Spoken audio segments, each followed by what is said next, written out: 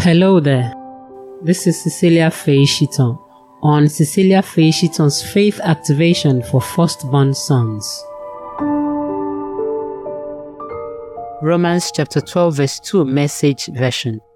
Don't become so well adjusted to your culture that you fit into it without even thinking. Instead, fix your attention on God. You'll be changed from the inside out. Readily recognize what He wants for you and quickly respond to it.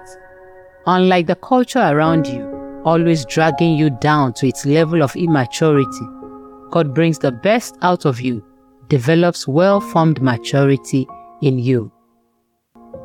We are praying saying, Father, in the name of Jesus, by your grace, teach our firstborn sons not to live their lives based on the culture around them. Rather, let them live their lives based on God's way, God's will, in the name of Jesus.